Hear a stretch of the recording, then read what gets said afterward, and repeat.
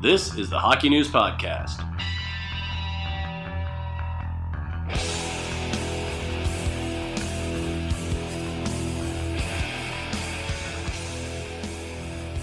Hello, everybody. The Hockey News Podcast is here, broadcasting live from a hotel room in San Jose. We're at the San Jose Marriott, everybody. Yeah. It's Matt Larkin here with Ken Campbell and Ryan Kennedy. We are in San Jose for the All-Star Weekend. We are pretty happy that we just escaped literally snow on the runway to now literally sunshine and no clouds and burritos. We ate outside. We did, and we were the only ones eating outside, which is so Canadian because I guess for people here it's cold. But for us, it was like, oh, this is warm. So we were This is downright balmy. Yeah. It was balmy. Good word, Kenneth. Yeah. Shout out to Iguana's Burritozilla. Yeah, that's right. That's what it was called, Burritozilla. And while we were sleeping, before we went to the airport, some big news happened. Peter Chiarelli out as general manager of the Edmonton Oilers just about 24 hours after he signs goalie Mikko Koskinen after 27 games as an Oiler, 3 years, $13.5 million. $4.5 million a year, and I did the homework on it, and it's literally the most amount of money for the least amount of service time, the smallest sample size.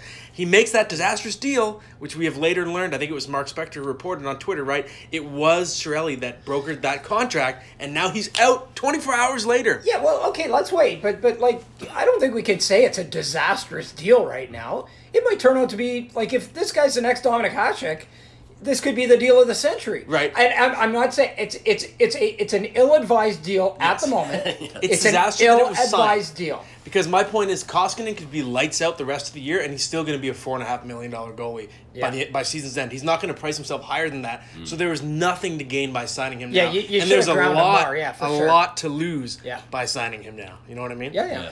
So a lot to unpack, as people say. I think. That's an expression, right? Let's unpack. Let's unpack, guys. Let's unpack. Actually, we literally have to unpack. We're in a hotel room. There you go. Callback. That's not a callback. What am I doing? We just started. Yeah, I'm just tired. I'm sorry, everybody.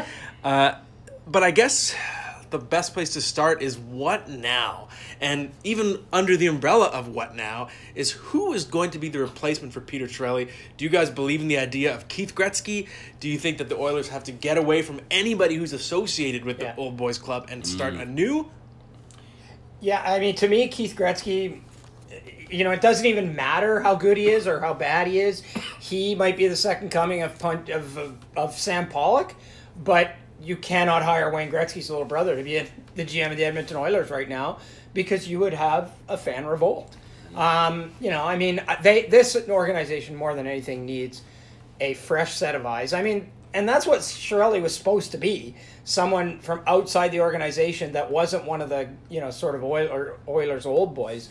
And it didn't work out, but this organization absolutely needs somebody with a fresh set of eyes from outside this organization, and it's not going to be easy. It's going to take whoever it is better sign a long-term deal because they have got to be playing the long game here. We're not going to see these guys be a serious contender until the second half of Connor McDavid's contract, I think. Yeah, I almost feel like it's analogous to what Paul Fenton is facing in Minnesota, where there's contracts that you just can't do anything about right now, like the way things are structured there. I mean, Minnesota's a lot better than Edmonton, but they're not efficiently built right now the way I'm sure they would like to be. But Paul Fenton knows that he can't fix it in half a year, and I think, Ken, you're totally right. With Edmonton, it's going to be the same deal where you're going to have to hope that Seattle helps you out in the expansion draft by maybe taking Milan Lucic or something like that. But he's got a no move, so I mean, he'd have to agree to it. He'd have to waive it. Yeah. Which I think he would, as a guy who's from the Vancouver area. It might be a nice little retirement for him. But why would you though? Like, why would you? Because it's nice in Seattle, and you want to be the next. And people don't hate you. But you get that you get that no move for a reason, right? Yeah. I don't know. Well, he got the no move before he played for the Oilers, so it might be a different. No move clauses, they get broken. See, we've to seen me, we've seen it happen. Yeah, I mean, the whole Lucic thing is just a SHIT show, as far as I'm concerned. Because if you buy him out, you're facing a cap hit of, I think, of 3 point something, 5 point something 4 point something and 5 point something, and his cap number is what, 6 something? 6, yeah. 6.5? So like it really doesn't even.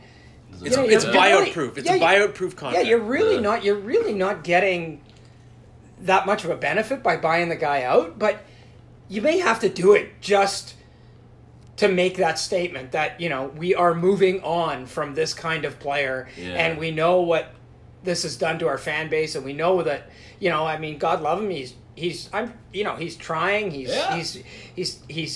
wants to win, he wants to do all the right things, but the body just isn't willing, and so or able. I mean, the mind is willing, but the body's not able. Yeah, and going back to the idea of going outside the organization, I agree that's kind of the only way you go. I mean, Ron Hextall's out there. Dean Lombardi has built a winner before. Kelly McCrimmon obviously has had a fantastic start in the Vegas organization. It would also kind of help if you didn't have past GMs still with your organization. Right. I mean, we talk about the old boys club in Edmonton, and you'd think at some point, whether it's Bob Nicholson or Daryl Cates, whoever it is, looks around and says, what are the common denominators in our rot? It's fair. And I wonder if it's time for the Oilers not even so A, look away from the old boys club, B, look away from a retread GM and look at someone who hasn't really gotten the opportunity. And the name that comes to mind for me is Mark Hunter. Because a big problem I think with the Oilers is, okay, yes, you don't swing and miss on Connor McDavid because he's Connor McDavid, but for the rest of the Oilers prospect pipeline, it's been, I think hit miss would be even generous. Right? I mean, Jesse Puljujarvi's been, let's face it, a disaster so far relative to all the other players picked around him before and after in that 2016 draft class. And I think Kylie Yamamoto, too early to tell, but if you just look at, in general, the Oilers farm system, other than having McDavid and Draisaitl, which are, pretty tough picks to screw up, I don't think it's a strong farm system. And if there's one thing that Mark Hunter is known for being good at, it's evaluating young talent. Absolutely. And we were talking about it earlier today in the airport. He's the guy who convinced the Leafs to take Mitch Marner when a lot of people, including myself, were calling for Noah Hanifin at the time. And I think that would be someone that could start, like you said, I like the word you used, Ryan, rot, and a different kind of thinker who views young players differently, evaluates young players differently, could sort of dig out the rot and start building something brand new. Yeah, I would say Edmonton has an okay system right now. You got Evan Bouchard, Dmitry Samorukov, I think was a pretty nice value pick for them. Caleb Jones, Ethan Bear, like they've been able to pick up some guys that can contribute, and some already have, some will be soon. But you're right, it's those top end picks where you get a little leery, where it's like, you can't really mess those up too often.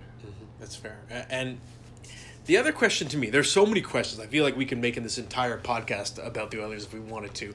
When you look at the standings, the Oilers are still in the hunt for the wild card. They're one hot streak away from getting back into a playoff position in the West.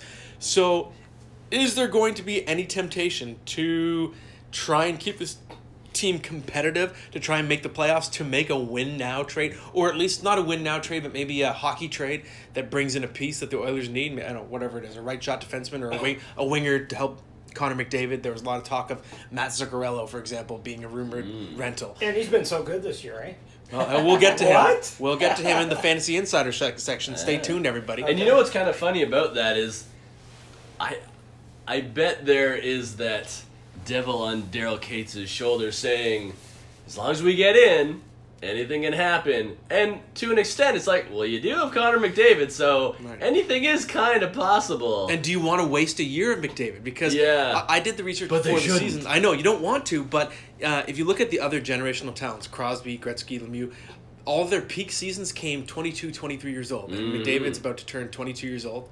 So he's getting close to his what will probably go back, at least statistically, not hockey-wise, but offense, let's say, will be his career peak. Well, there's no question, and I mean there is just no question that the Edmonton Oilers have succeeded in frittering away the most productive years of what might want to be one of the greatest players to play the game. Yeah. I mean, and there is no other way of couching that or candy coating it. They are frittering away the best years of one of the greatest talents we may have ever seen. Certainly a generational talent. Yep. And, but that's not, to me, the last thing you need is a quick fix here. Because now now, the vultures are going to circle. Yeah. They're going to circle, and they might say, "Yeah, we'll take Jesse Puljujarvi off your hands for for pennies on the dollar." And then what happens? Jesse Puljujarvi goes somewhere else, and he's great. Yeah. He goes full Taylor Hall. Yeah. But I mean, look at even their goaltending. I mean, Devin Dubnyk goes to a decent team in Minnesota. What does he do? He's really, really Sean good. Burke in Arizona was the one who turned him around, but I know what you're saying. But the fact Laurent that Brossoit he was turned around. is in Winnipeg right now, and like he is lights out right now. Yeah. He's practically unbeatable. I And Devin Dubnyk is on the elevator of our hotel for All-Star Weekend. Oh yes, yeah, big banner. Yes. Yeah, this guy's on a big banner. Yeah, that's fair. And I think you guys are right. I'm just raising the idea because I think there will be some people that will posit the idea that the Oilers should keep the foot on the gas and try and win now because they're close.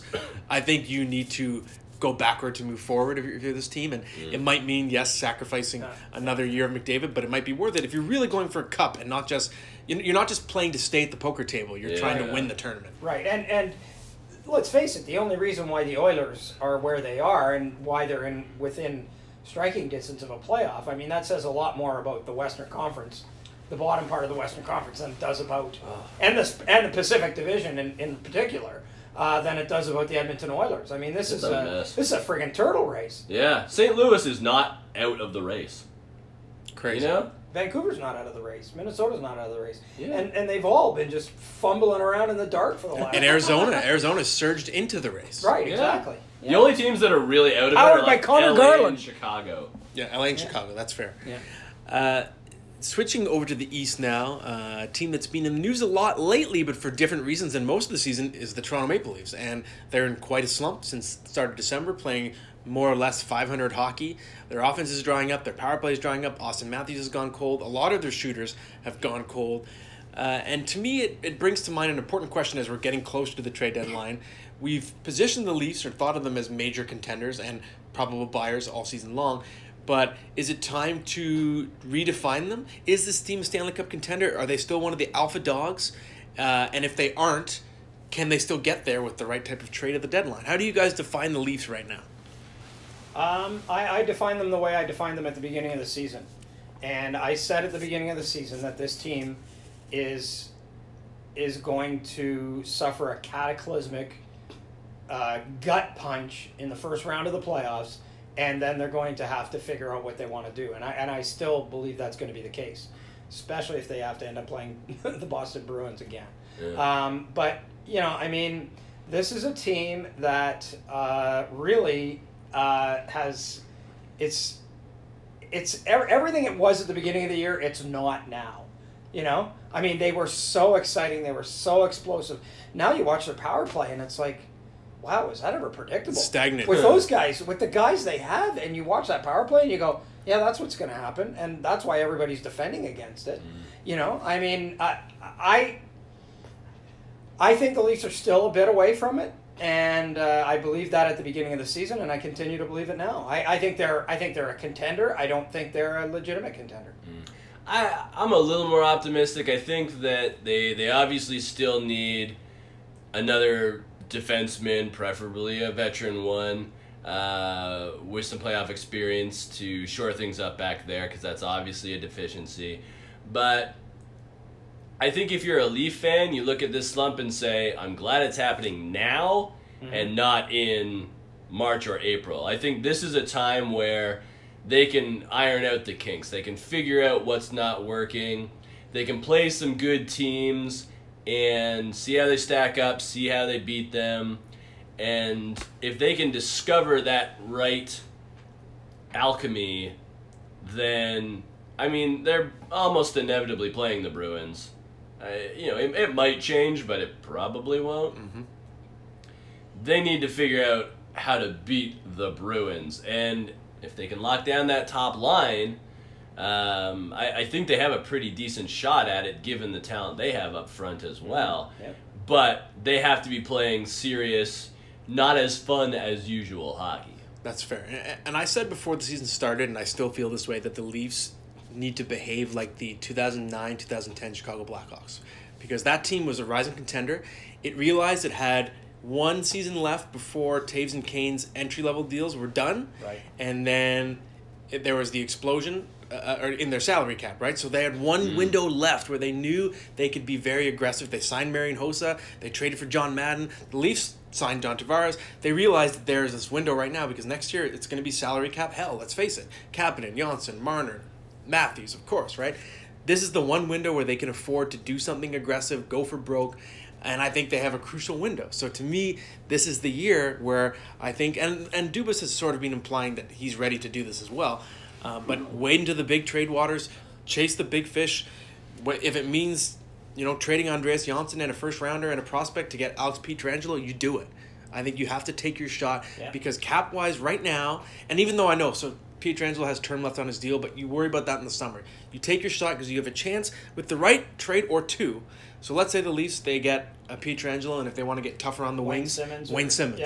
Those are two trades. The Leafs have enough prospects. Changes your complexion picks. a lot. Yeah. It changes your complexion a lot. And they're deep, just like the Winnipeg Jets. The Leafs and Jets, to me, are structured similarly that they've accumulated so many picks and prospects. This is what those picks and prospects are for. Their NHL roster is strong, so they can dip into that well. You can trade a Jeremy Bracco. You can trade but is it then... Are you looking at having to trade a Timothy Liljegren or Erasmus Sandin, or maybe because you may have to step up at the dedeadline and do that in order to get one of those guys. Exactly. And you have to be prepared to do that. Yeah. To me, Jeremy Bracco's not. I don't know. I mean, he's a point a game guy in the American Hockey League right now. It's taken him a few years to do that. I don't know that he's going to be a game changer. Well, it's only his second year in the AHL. Yeah. And he's not a piece that you build a trade around, but if it's, Andreas Johnsson and a first and you have to throw in a prospect, maybe he's the guy. He's part of a package, as an example, right? Sticking with trade talk, it's setting up to be an interesting deadline. I've been saying this a lot to anyone who will listen. I think Carolina and St. Louis are going to be the most interesting teams at the deadline because they're in the murky middle of buyer and seller. We don't know what they are yet, and we might not know for several weeks. But if either team or both, if they become sellers, they have some great players to offer. Pietrangelo, Parayko, maybe Dougie Hamilton, Michael Furlan, et cetera, et cetera. Maybe Tarasenko. Mm-hmm. Who knows, right? But right now, I'm curious what you guys think. Who are the sellers? Who are the teams we can trust? We know Ottawa, of course. Matt Duchene, probably Ryan Dzingel, Mark Stone. I think he's going to stay. But Ottawa feels like the one team we know is a seller. But who else are you guys looking at right now as definite sellers? Well, I think the New York Rangers are a pretty obvious candidate. They've basically telegraphed it before the season even began. Kevin Hayes, I think they expect to get a pretty nice return from for him. They have a couple of other. We mentioned Zuccarello. They have some veteran pieces up front that I think would be pretty enticing for teams that are going for it, that really want to kind of overload up front. And, this is the time for the Rangers. They've got some good young players coming up. It would be great to get them even more ice time and responsibility. And, I'd even look at, what could Mark Stahl do in a reduced role, on a contender? That might be something that a team would explore. I don't know if he's the first choice, but if you fail on something else, maybe you say this is a guy that has quite a bit of experience and he can really take care of his own end. So I think the Rangers are a pretty good one. New Jersey's kind of interesting to me as well because you look at a guy like Brian Boyle and it's man, that's the kind of guy that you really want to get at the deadline because instantly good in the room, versatile guy. I was kind of joking to myself that the Islanders should get Brian Boyle because he wouldn't even have to move, and it's great for Brian Boyle because no matter what New York-based team he plays for, with New Jersey just being over the river, one's always good and one's always bad, so he can always just go between those teams at the deadline. I think Buffalo is going to be a really interesting case study at the trade deadline. They're 4 points out now, but they're falling, and they are, they have not been they've been trending downwards ever since that 10-game winning streak. They've been very, very subpar, and to me, if I'm the Buffalo Sabres at the trade deadline, particularly if it doesn't look like they're going to make the playoffs, they have got to know from Jeff Skinner what his plans are. They have to know. that he has to be. They have to go to him and say, "Look, is there any chance we're going to re-sign you?" And if they don't get some kind of assurance that he's going to want to come back, then you've got to use that chip. You've got to deal that chip for sure. That's fair, and we'll get into Jeff Skinner more. There's a reader question about Skinner, so we'll get deeper into that. I think the Philadelphia Flyers are going to be pretty clear sellers as well. Especially, there's going to be a Wayne Simmons sweepstakes. It's pretty clear. Yes, I think he's the type of player because his skill set is so unique. Like still a mean guy in a throwback kind of way, but he can score. He's a great net front guy in the power play. I think somebody's going to overpay for Wayne Simmons. Like it's going to be for a rental. I think you're going to see a team give a surprisingly tantalizing package. Michael Furlan too. I think similar player. Same kind of guy. Yeah. Yep. They're Tom Wilson insurance. Yes, exactly. So I think Philly's going to be a very destitute man's Tom Wilson in both of those cases. Well, no, not in Simmons' cases. No, not in Simmons' case. That's right. Because Wilson. I mean, I guess Wilson is scoring more Tom now. Wilson. Tom Wilson looked up to Wayne Simmons. That's right. True story. I also I think the LA Kings are a team to watch right now. A lot of their contracts are complicated. Like Jeff Carter, is the team going to want to trade for Jeff Carter when he's in his mid-30s almost and he has multiple years left on his deal? I feel like maybe the Kings would have to eat salary. Yeah. But to me, I would predict Jake Muzzin's going to get traded. He has a really reasonable contract. Yeah. Only 1 year left after this one, I believe, and I think he's $4 million. I don't have the numbers right in front of me, but I think he's a $4 million cap hit, and he's having a very nice season as well. And I think he's just a versatile player who does a little bit of everything. He's not outstanding in any category, but I think that's a player you're going to see teams pursue. What about the Montreal Canadiens? What do you think? Well, we know Jordy Ben is playing as well as he's played maybe in his career. He's playing better than Jamie Benn. Yeah. Hey. Jamie Benn. He's been very good, and he's got. He's got. I think does he have a year left at $1 million? I think he's a UFA. Yeah. Okay. But in any event, do they consider moving him? Because I don't think he's gonna. I don't know that he's ever gonna play better than he's playing right now. I think they're sort of a wait and see, right? Because Mark Bergevin already said that he's not above trading some veterans, but I think it's going to be they're going to wait probably almost 2 weeks out and see where they are. Yeah. If they're in a good spot, maybe they don't. But switching over to fantasy hockey insider time right now. A few pickups for you guys. One, we've already spoken about him, Matt Zuccarello, and I would target Zuccarello for a couple of reasons. One, because he's actually really hot right now. He's got 10 points in his past 7 games. A switch has flicked, and he's finally started scoring in bunches. But 2, it's very likely he's going to get traded, and given his skill set, he's not getting traded to play on some team's checking line. He's going to get traded to a team that actually wants to use him in a top 6 role, because that's sort of what he brings to the table. And it doesn't necessarily mean it's going to be Edmonton, Connor McDavid's right winger, but you never know. It could be. Either way, though, I think he's going to get traded. He's going to land in a more favorable situation than he's in right now, and he might see more power play time. Who knows? But I think it's going to be conducive to an increase in his fantasy value, and he's available in most leagues, so you can scoop him up on spec. Another pickup, I've mentioned him before, but Dylan Strome, the light is coming on for him as well. 7 points in his past 4 games. He's getting a lot of power play time with the Blackhawks. The opportunity is there because the Hawks, they're a pretty top-heavy team now. You're even seeing some Jonathan Toews and Patrick Kane being stacked together on one line at times, which means the rest of the depth chart is pretty open, and we know Strome is getting the minutes, and I think he's starting to show signs of life in a team that kind of seems to trust him maybe more than Arizona did. So he's owned in only 8% of leagues. So 92% of leagues has Dylan Strome, a guy with 7 points in his past 4 games, available to pick up. I would give him a shot. Another one, this is kind of a shocking one, Darcy Kemper in Arizona.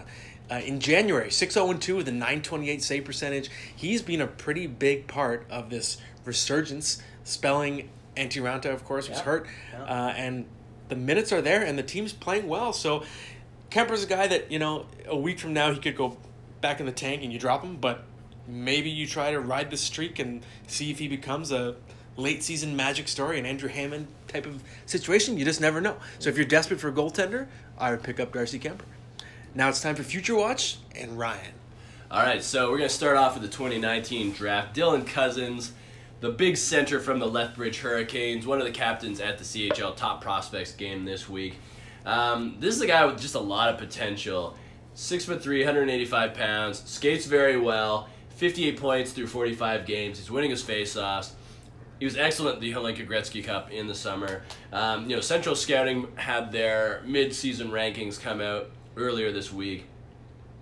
obviously Jack Hughes was number one amongst North American skaters. But then it becomes a question of, okay, well, who's number two? Is it Kirby Doc? That's what they had, or is it Dylan Cousins? So, with the scouts I'm talking to, the overall draft order right now is Jack Hughes and Capo Caco, 1, 2, in that order. But 3, I'm hearing Cousins over Doc right now because of the size and the speed. So definitely a player to watch there. As for drafted players, going back to Finland, staying on that World Junior tip, Alexi Heponiemi, who had a pretty decent tournament for the Finns. Florida Panthers prospect. Back in Finland this year, he had been in Swift Current for a couple of years. Always a slight kid. He's putting more weight on now. Very nifty scorer, and actually protects the puck pretty well.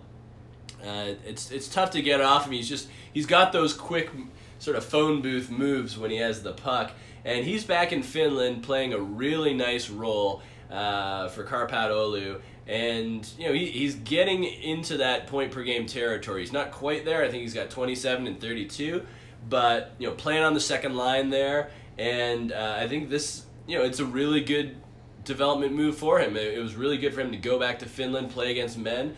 I think it's paid a lot of benefits. All right, good. Switching over to the magazine now. On newsstands, you'll find an issue with Elias Pettersson, he calls himself Elias Peterson, whatever. Yeah, but we know, the great Swedish rookie from the Canucks. Yes, Pettersson. Excuse me. He's on the cover of the Hockey News right now. It's our rookie issue, and within the pages of that issue is a story I wrote on the Ottawa Senators. So I ventured out to Ottawa a few weeks ago, and what I was very curious to see is how this group of young guys was developing and managing to produce so well with the backdrop of, let's face it, an endless sea of humiliations for the franchise, whether it's the Randy Lee situation, the Mike Hoffman and Eric Carlson both getting traded, and their wives that are the Uber thing. It's over and over. Eugene Melnick's comments threatening to relocate the team. It goes on and on and on and on. And it was very fascinating when I went to visit these kids, and we did the interview in a kind of a fun way. So it was me in a room with Brady Tkachuk, Colin White, Thomas Chabot, so who's a sophomore, of course, not a rookie, and Max Lajoie. So it was sort of the Senators' kid brigade. And I spoke to them all together. It was the Senators' idea because young guys sometimes they're not as comfortable giving interviews, but the Sens thought, hey, maybe they're going to be more loose if they're all together, and it really was the case. It was really fun. They were all just constantly crapping on Colin White. He's the team's whipping boy for all jokes.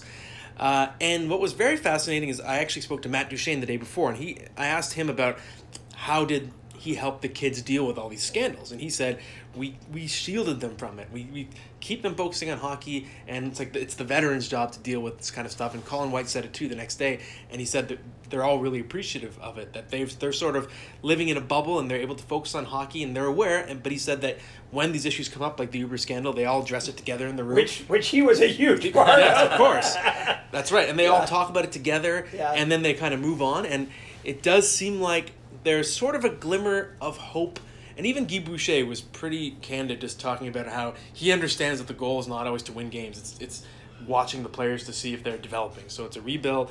And I came away pretty impressed. And Brady Tkachuk, especially for a guy so young, youngest guy in the team, was very mature beyond his years. And you can tell, and he even spoke about it, that not just the advice from his dad, but also from Matthew, who was a brand new NHLer with the Keith bloodline as well. A couple years ago, he gave him good advice too on how to just be a studious pro.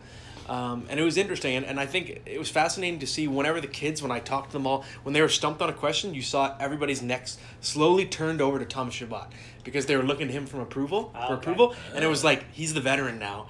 As a sophomore, but you could see he carried himself with a real confidence, and whenever they were kind of stuck on a question, didn't know what to say, he would take over and answer for them. Nice. And I thought, that's cool. He's clearly becoming a leader already. Yeah. So you can check it out in the Hockey News. It's on newsstands right now if you want to learn more about the Senators' kids.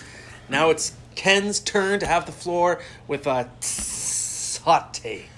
That was a sizzling grill, in case you didn't know. Okay, so the NHL and the NHLPA thinks everybody's stupid.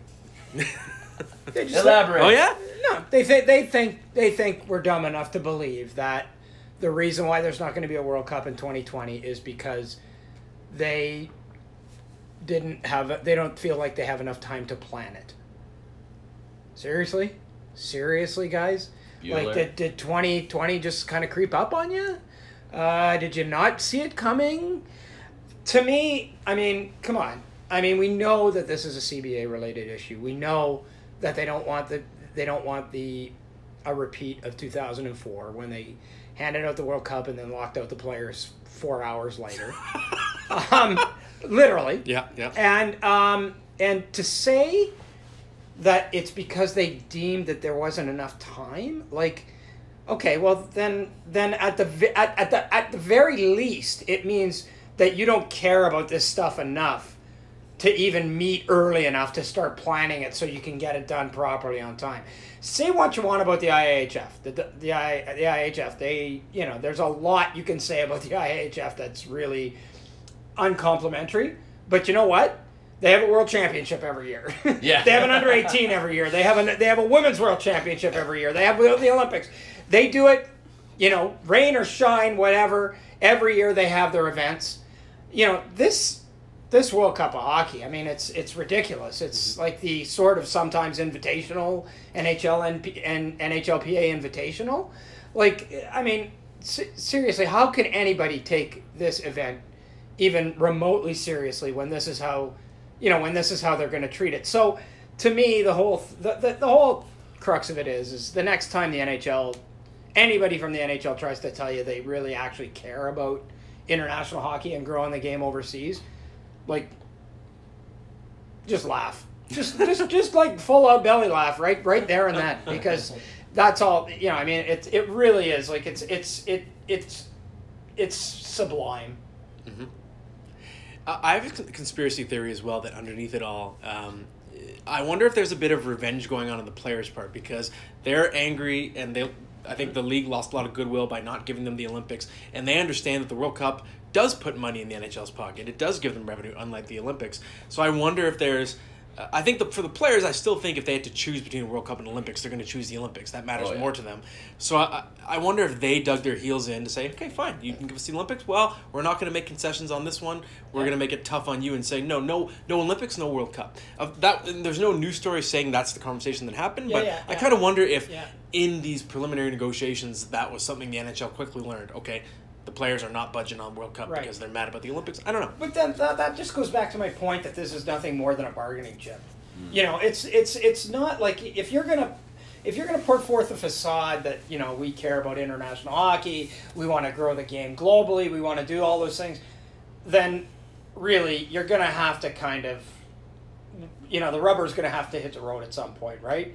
And you're gonna you could start by having an international hockey calendar that you can rely on. Yeah. And once it starts becoming what it is right now, then it is nothing more than a bargaining chip.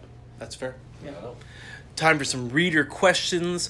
First, before we get to the official questions, I want to give a shout out as a bonus to this Twitter handle is L Frencheater, Law French. And Law French, in the middle of the game last night, La French said, is it possible to fire a GM mid-game? Who will be the Oilers GM after the exit of Chiarelli? And then it happened. Yeah. So shout out to this. In the second period, after the second period. Whoever La French is, you are Nostradamus. Congratulations. Moving on to the real questions now. First one is from Brandon Gallardo, Florida Panthers fan 88. What's the surprise trade at the deadline that nobody will see coming? I'm going to say Vladimir Tarasenko. I don't... It's so hard to see it happening because he's so talented. But if the Blues decide that they need a totally different vibe for their team, and it kind of feels like they do, I don't even think it's his fault necessarily. He's been a pretty good guy about being outspoken and taking ownership of this team, but if they wanted to really mix things up, you could get a lot for Tarasenko. Yeah. He's had some really bad luck this year. Like he's had some epically bad luck. He's actually getting better shot quality than he ever has in his career. Yeah. So there you go. Maybe he just needs the element of danger. Maybe he's like, this is too easy. Yeah. And his no trade clause kicks in this summer too, right? So if you're gonna do the window. I don't think that would be a wise move by Doug Armstrong. Maybe not. I agree. I don't think that would be a good move. What if he got Connor McDavid in return? Okay. Yeah. Oh my God. Okay, maybe not. Well, we're McDavid talking about the Oilers. To me, I always sort of like go back to the tried and true stuff, and one of the tried and true things is that Jim Rutherford's going to do something. Yeah. Jim Rutherford is going, especially with his team.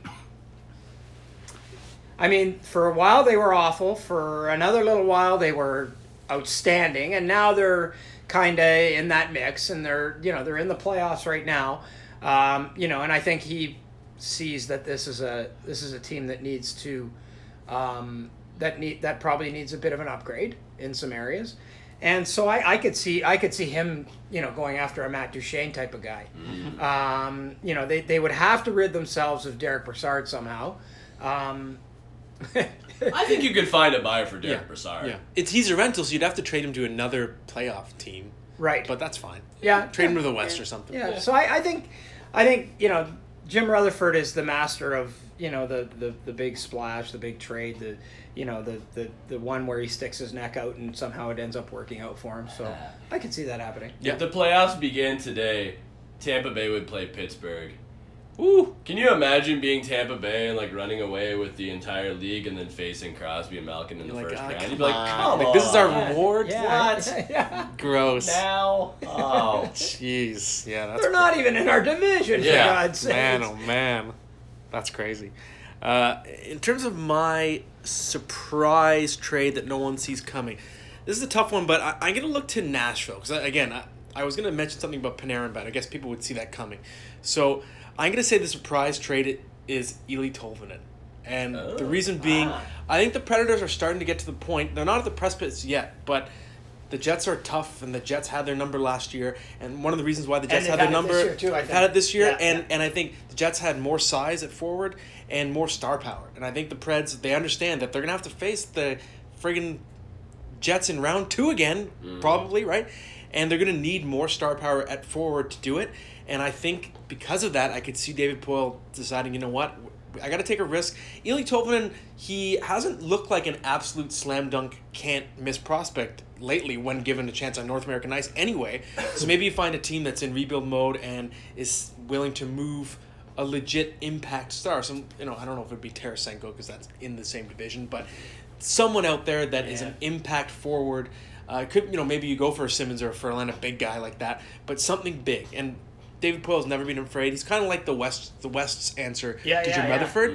And he's always been a very active trade deadline GM. And I think Nashville, more than a lot of the other contenders, is starting to realize that its window is not closing, but getting to its, second half. Pekka Rinne's creeping up into his mid-30s, and Roman Yossi's contract's going to be up after next year, I believe, right? So I think the Preds got to make sure they get deep in the playoffs again soon.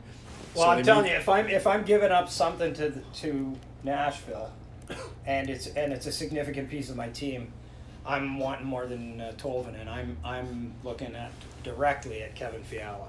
Yeah, I think that's fair. That would be the guy. That would be the guy that I would be most. Maybe it has to be both, right? A guy who has probably underperformed, I think you could say, to this point, but I think is a guy that is on an upward trajectory, and I think we're seeing that this year. He's getting better, and I think he's a guy that could really blossom in the next year or two. So that if I'm giving up a Matt Duchene or a Mark Stone or a Ryan Dzingel or any combination of those guys, that's the kind of guy I'm looking for. Mark Stone would be a really nice addition to the Preds, eh? Oh, yeah. Because he's got great size, great two-way play. Yeah. And I could see that would be a great put them over the top move. But again, with Ottawa, I think Stone is going to stay. He's going to be their captain next year. Yeah. But the question is there any scenario where Stone might be willing to go play for a few months, then come back? It doesn't happen very often. No, and you know what? To me, that's just too risky if you're the Ottawa Senators. Yeah. You want him to have the Stockholm syndrome, right? Right? You don't want him to be able to go out somewhere and see how great it is in a city where the team's really good, nobody knows you, and you can walk around downtown with your wife and kids, and you don't have to worry about people recognizing you, and you can go out for dinner, and you're in a great organization. I don't think you want to expose Mark Stone to something like that, because then he'll go, Yeah, I think I'll just stay here. But what about John Tavares when they didn't expose him to that last year and then he still left? So the Right, Islanders right. fans might be like, no, do it. Send it. Take that risk and Yeah. get some Something. great stuff back. Yep. Right? 'Cause Yep. I think there's going to be a Tavares effect whereas if you get to February 20th, for example, and Mark Stone doesn't have his contract extension yet, do you look at the Islanders last year and say, oh man, can we risk losing Stone now? We don't have him signed by the deadline. And you can't, they can say whatever they want, right? The check's in the mail and all those other things, right? I mean, they can. It's just like when a team says, "Oh yeah, you're going to play in our top 6." Jimmy Vesey, you're going to play in our top 6. We're going to give you this chance if you just only sign here as a college free agent. Mm-hmm. And then the next thing you know, it's like, well, no, we're not going to do that. Things change. And a player can say, "Yeah, I want to stay," but until he actually signs that contract, and we saw it. I mean, Tavares, to his credit, never let anybody on last year. He never said, he said my preference is to stay here, but he never led anybody to believe that it was a slam dunk that he was coming back. He was pretty, I was looking it up for a thing I was writing recently. Some of his quotes were pretty direct.